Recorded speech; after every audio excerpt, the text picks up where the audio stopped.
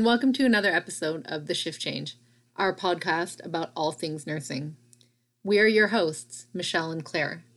This month, we're going to be focusing on the issue of Bill 22, the proposed legislation that would allow youth under the age of 19 in British Columbia to be involuntarily hospitalized for up to a week after a substance use overdose.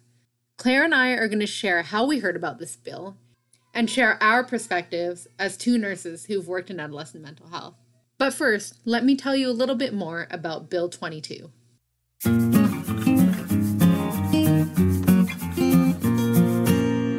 Bill 22 was legislation proposed under the former BC Minister of Mental Health and Addiction, Honourable Judy Darcy. In 2020, Minister Darcy announced that the bill was not going to get through, which left many mental health clinicians, youth, and caregivers breathing a sigh of relief. But at that time, the looming possibility of it passing was still on the horizon. The crux of the bill is that it makes proposed amendments to the BC Mental Health Act that would allow for youth to be detained against their will for 5 to 7 days after a drug overdose, so that the healthcare clinicians who are caring for them can devise a comprehensive care plan for the youth. And ideally, this would prevent future overdose. On the surface, to those who might not be familiar with the dire situation of the opiate crisis, it might seem like this is a good idea. It might seem like something that we should get on board with. Why not detain youth to make sure that there's a solid plan for them and that services are in place to prevent what could be death by overdose? But we have to think a little bit more about this plan. What are the unintended consequences? Who does involuntary treatment disproportionately affect? The most alarming piece of this proposed legislation was the seeming lack of consultation that the government engaged in with those groups that are key stakeholders, including mental health and substance use clinicians, parents, guardians, social service workers, and the youth themselves, to learn more about the best approach to help youth who are at risk of substance overdose, with an eye on upholding and protecting young people's human rights, rather than eroding their autonomy and their right to choose.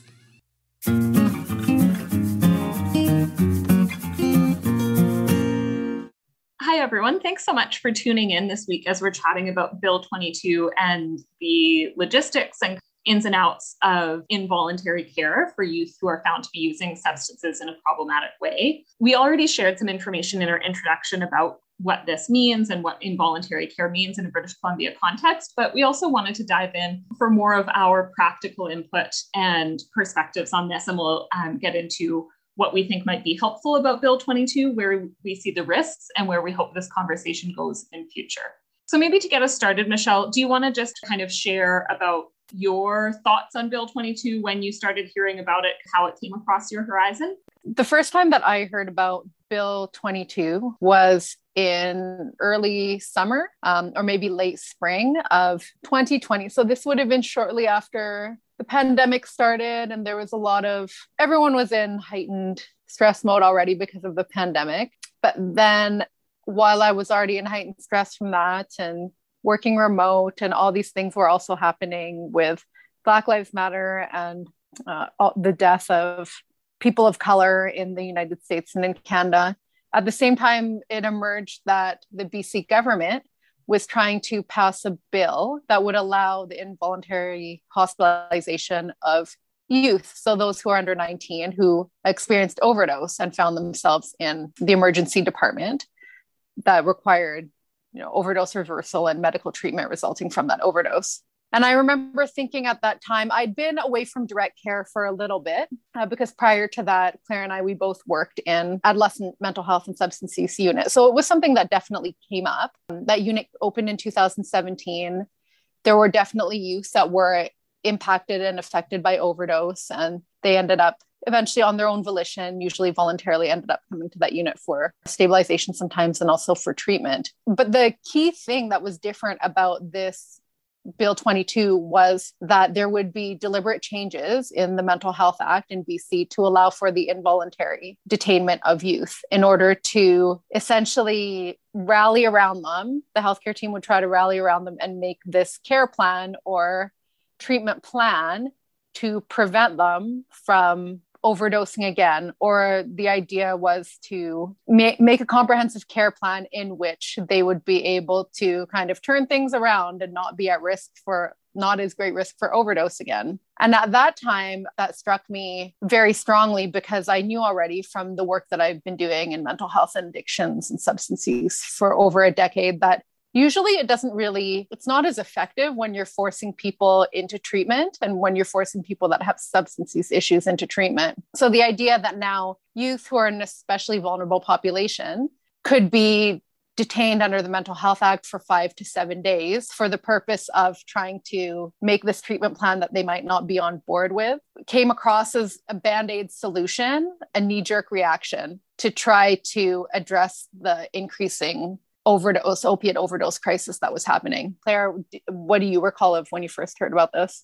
Yeah, I agree. Similar timing, that it seemed to be quite reactionary, and it surprised me from my perspective to come a bit out of nowhere. And it took a lot of people by surprise that we were talking about increasing the capacity under the Mental Health Act to detain people. And it seemed to be moving away from a direction that a lot of care seemed to be moving towards in terms of engaging with youth on their terms, creating low barrier services, and moving away from a policing model or a detainment model. I see these concepts as kind of clustered together, like detaining someone, involuntary admissions, the use of seclusion, use of physical and chemical restraint. As you mentioned, in the context of having increasing scrutiny of the relationship between our mental health system and policing, it seemed like an odd time for this conversation about Bill 22 and increasing the options for involuntary care. For those two conversations to be emerging at the same time seemed odd.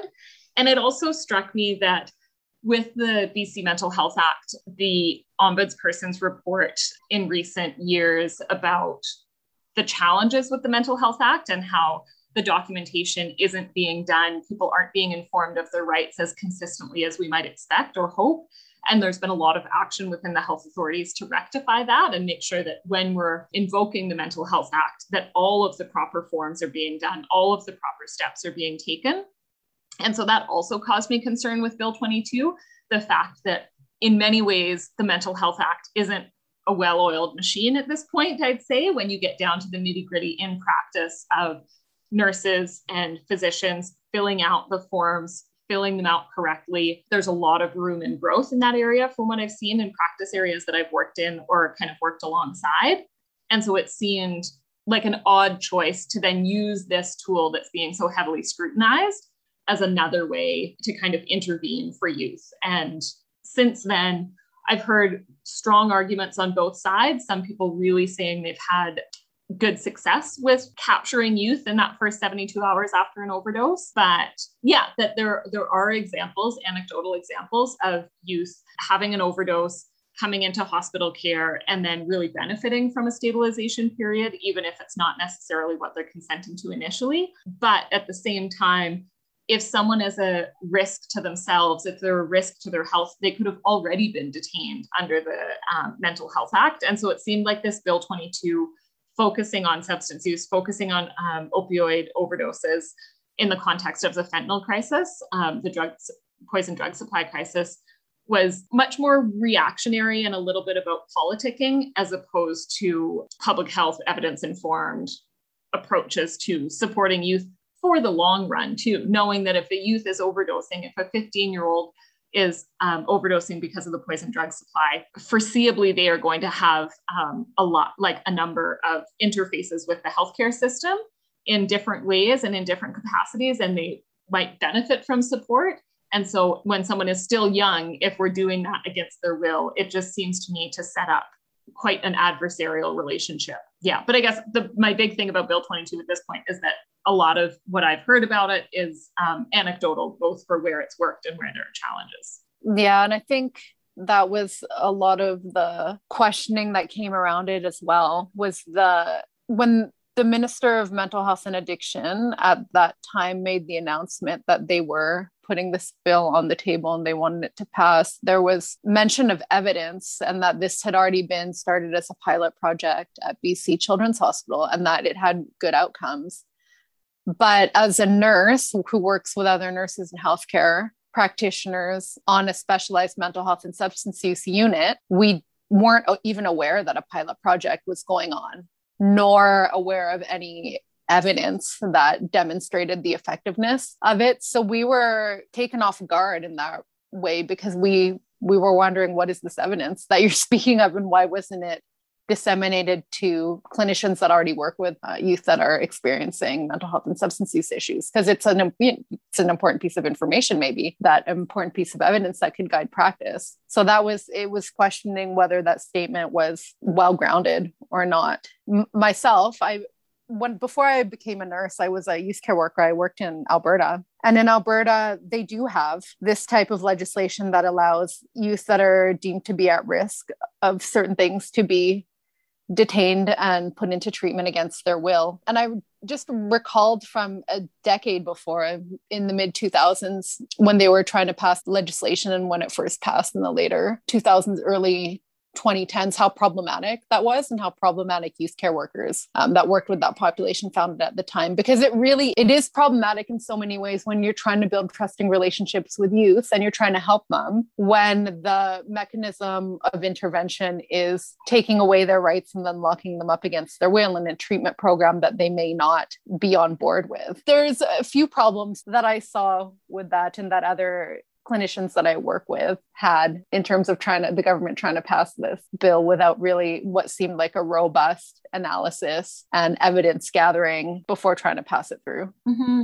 And can you comment more, Michelle? I think that's such an important point, just how sometimes within healthcare, conversations about kind of the bridge between academia and research and direct care nursing or direct care healthcare spaces, there can be a bit of a breakdown in communication. Is that something that you've experienced as a PhD student and then working in direct care? Have you found that seamless? Has it been bumpy at times? What does that look like?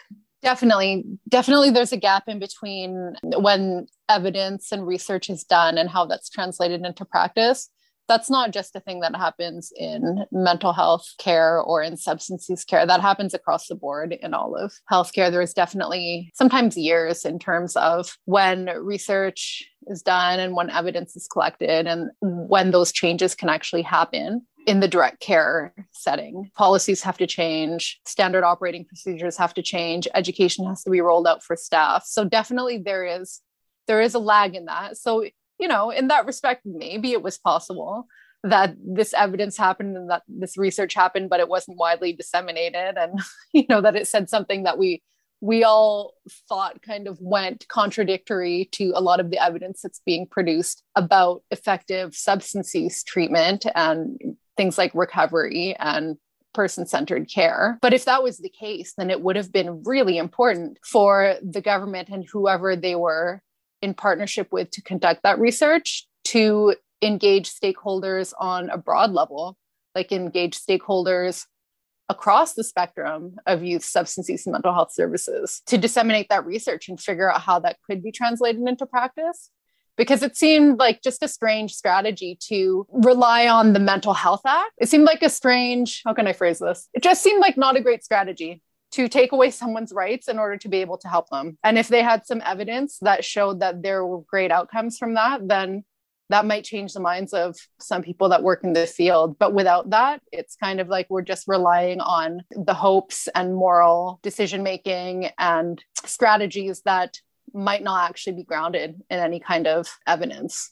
And that's risky. Yeah, I think you touch on such an important point about that, the lag first between research and then having it implemented in practice. And I think that's one of the things I've often found challenging is like wanting to work in areas that are progressive, that are really learning about what's coming next, that are open to doing things in a new way. But then also that tension or pressure because it does take so long to make changes, and especially big changes. And so trying to stay up on current research and where things are going, but also figuring out how to still exist within a system that is kind of sometimes deeply entrenched in ways that things were done 10 years ago or 20 years ago. Mm-hmm. So I think that's one important piece. And then also, as you said, some of the support for this Bill 22 was coming out of Children's Hospital and some of the ways that they had piloted working differently with youth And I've heard comments from people across the province, and definitely kind of reflected myself as well on what it means to implement a provincial bill based on an experience in quite a unique urban setting. Mm-hmm. Thinking about even in some of our lower mainland communities that don't have an adolescent inpatient unit in their local hospital, having an involuntary stabilization period, even for 72 hours, can mean that you're placing youth either in emerge for 72 hours or placing them on adult inpatient units, just because we don't have the appropriate resources, we don't have the appropriate bed spaces to really support these youth. And so part of me wonders, rather than having youth come in and leave immediately because they had a bad experience in hospital, what if we had really great resources in hospital? What if we had people who specialized in youth mental health and substance use able to meet that youth in emerge in the moment and engage them in care in other ways, as opposed to having no youth specific resources, having the youth wake up and be like, F this place, I'm leaving. And then we say, oh, no, you're not. You have to stay here for 72 hours or we'll send the police after you. And there's still no youth specific resources. Like it seems like an upfront solution with no downstream shifts to how we're doing things. It's almost like they were hoping that by making involuntary detention of 5 to 7 days, then that would bring additional resources somehow, because suddenly you have this captive population of patients. And then that would be the evidence that resources need to be allocated towards that, which is strange to, even as I say that, to think that violation of rights and holding people against their will would be a mechanism for building up necessary resources. Because I think you're so right that in urban areas that are well resourced, where there are a lot of services, then it would be much easier to create a comprehensive care plan and to engage wraparound services for youth to prevent further overdose, but also to engage them in the system. But in a rural area, in a remote area, it is not that easy. And thinking about another question that comes up so much in the context of youth substance use is around autonomy and the Infant Act and a young person's right and ability to make choices for themselves. And so if you're doing involuntary stabilization, is the only quote unquote successful outcome from that a youth starting on opiate agonist therapy or saying that they're never going to use again? If a youth does their stabilization period and says, I don't want to start on Suboxone, I don't want to quit using, I'm open to conversations about using more safely. They download the Lifeguard app, they take a naloxone kit, they do some of those things. Is that considered a positive outcome of that stabilization period? Or and are you just going to continue detaining the youth against their will if they overdose? Obviously, that's not ideal. We don't want anyone overdosing 5 times in a year, but it just seems like, to what end are you going to continue holding that youth against their will? Because it seems like you're only doing it to get them to change their behavior. And if they're not open to changing their behavior, why are we doing it? And I think another important question that we ask is where was the voice of the youth and their families in this? Where was engagement with them, and asking if this would be a thing that they would want? And because it's possible, maybe some youth would find this helpful. Maybe, we don't know, but we'll never know if we don't ask them. I think that's, such a key part of this. And as you said, I think there is possibility here, something needs to be done differently in terms of how we support youth who are using substances. I think because there's so much variability across the province, there's so much variability, even in terms of practitioners. A youth could walk into the same clinic and see one person one day and another person the next day and get 2 fairly different attitudes in terms of harm reduction and person-centered care. And so change is needed. And I have to remind myself with Bill 22 that it did come from a group of very highly skilled, highly trained people who want what's best for youth, and saw it benefit some youth. And so trying to leave space for figuring out what are the parts of it that worked, but what are the parts of it that also kind of made me panic a bit when I first heard about it, thinking about what direction are we going in here? Yeah, looking for that middle ground. For sure. And it's tough, right? Because they haven't lived their life yet. It's not the same. In a lot of ways, it's not the same as we look at an adult, which like seems strange because like, what's really the difference between an 18-year-old and a 20-year-old? But we look at it as very different. And a lot of parents and family members and guardians, they are experience desperate times where they don't know how to help their child.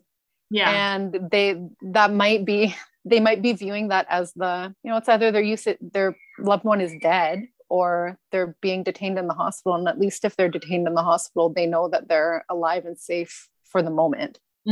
But it becomes problematic when you think about what's the end of that, because 5 to 7 days isn't very much time. 2 weeks isn't even very much time. Once someone withdraws from their substance, it actually increases the risk. There's other unintended consequences that are happening. Yeah. Like if the choice is between your loved one being dead on the street or being safe in a hospital, any of us would choose safe in a hospital. That's a hard decision to make. 100%. And I think that what you're touching on really highlights the fact that there are no easy answers, or there's no one size fits all. And there's so much to learn and so much room to grow. Maybe as we look towards wrapping up this episode, do you have any thoughts, Michelle, on kind of what you have seen work when it comes to mental health and substance use treatment and supports for youth, or where you hope services and care moves in the future? What I'm hoping for is that there's greater resources allocated to services that exist in the community.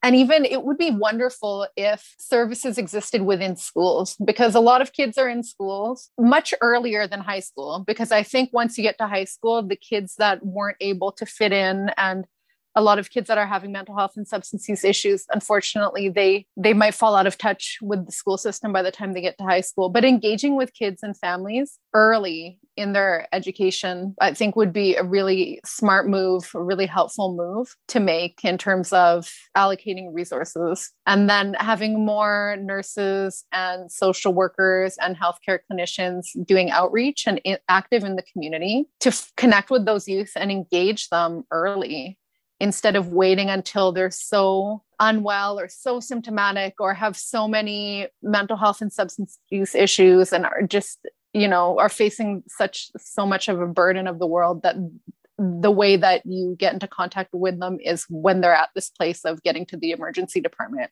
That shouldn't be where we're targeting our resources. It should be much earlier than that. Yeah, I think that's so important. And as you said, embedding this information in schools, in communities. I think one of the things that I continue to see in practice that I just find so disheartening is this continued narrative of like, oh no, this kid would never use substances like that, or like, oh, other troubled youth end up and emerge with overdoses. And one of the most morally distressing things that I experience in my job now, my current job, is if a youth shows up in emerge in mental health or substance use crisis and we have no previous contact with them. Because I think to get to that point where someone, as you said, is that unwell and they're not connected with their school counselor, they're not connected with a mental health or substance use clinician, they're not connected to a youth worker in community. I just think, how long has this young person been suffering in isolation, and how much more could we offer them? Whereas if someone, obviously we never want someone to experience crisis, but part of the trajectory of, struggling with mental health or substance use concerns over time is that there will be times of crisis. And so if a young person ends up in a crisis and they text their youth care worker that they have a great relationship with, and the youth worker meets them in emerge and helps transition them through that experience, then I think, okay, the system is doing as much as it can to hold this person through a really difficult time. Whereas if someone is totally in isolation and ends up in emerge, like picked up by police on the side of the highway, and parents had no idea they were struggling, their school has no idea they're struggling. Yeah, how did we miss this? And so I think having more of those low barrier, no stigma, just rolled into the way, like talking to the youth about the fact that like, if they are drinking coffee or smoking cigarettes or having occasional beers on the weekend, they're engaging in substance use. And so how can we help support them to have, engage in those activities more safely? and then break down some of the barriers so that even amongst youth, it doesn't seem like, oh no, we're fine until you start using opiates, because that's practically my experience working with youth is that's just not the case often. Like there's a huge blurred middle ground between no substance use and ending up in a merge. Yeah, as you were saying, that sparked the thought that harm reduction is also a key thing that we have to start integrating into child and adolescent services as well, and into the school system. Because I think before, in many ways, we still have this idea that if we don't talk about it, if we don't teach them and tell them about substance use, then they're not going to use substances. Yeah. And that is incorrect. I think the same goes for, making things like youth-specific supervised consumption sites, because I think there was a lot of the belief that youth wouldn't use those sites. Yes. But then the alternative is that they'll use the adult sites, which is probably quite scary and isn't designed for an adolescent. So what's the alternative? Using a loan on the street? That's not a great alternative. And it's totally, I really hope that that's the direction things can go, is kind of learning from the adult world and then tailoring it to a youth audience and building on lessons we've learned from 30, 40 years ago, where conversations about sex education and birth control and contraception and things used to be just don't have sex, end of story, and tons of people getting pregnant and needing to like get secret abortions.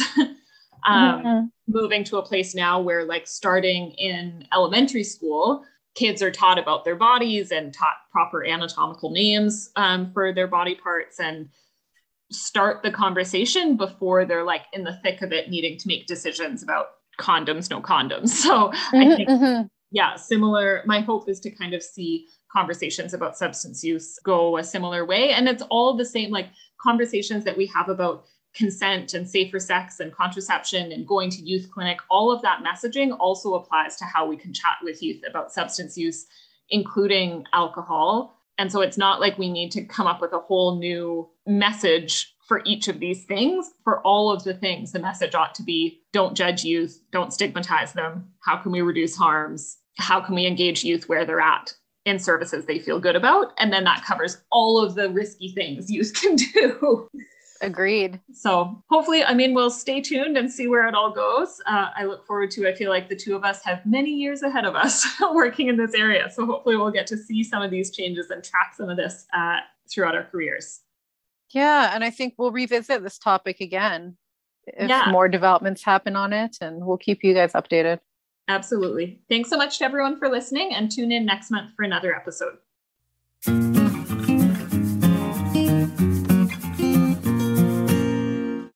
Nursing adolescents can be a tough job. Nursing adolescents who are having issues with substance use can add an additional layer of complexity. We live in a world in which substance use and substance users are severely stigmatized. People who use drugs are demonized. We see this in the media, we hear this at work, we see this in our communities. As the opiate crisis increases, youth are also facing issues like poverty, homelessness, systemic racism, gender inequity, and this is on top of the normal stress of just being an adolescent. When we think about adolescents, we often can't help but think that they should have their whole life ahead of them, rather than face the risk of death by drug poisoning. Of course, we want to help, and sometimes it might seem like protection, restriction, and containment are the only strategies that can keep youth who are at risk of future opiate poisoning safe. But at what cost? It is imperative that youth and their families are part of the conversation about finding solutions. It's also imperative that as nurses, we use evidence and research and include the voice of the patient in these strategies that we devise to help. And this is to ensure that they're not... Take two. It's imperative that as nurses, we use evidence, research, and include the voice of the patient in those strategies that we devise to help, to ensure that we're not inadvertently hurting. So join us in making a shift to collaborative care and to uphold a human rights perspective. Thanks again for listening to another episode of the Shift Change podcast. If you like this episode, please share it with your friends and colleagues. If you want to learn more about this episode or to share any feedback with us, please visit our website at www.theshiftchange.ca Our website has blog posts, behind-the-scenes photos, and links to our Instagram and Twitter accounts. We also share other projects that we're working on that website. So drop us a line because we'd love to hear from you.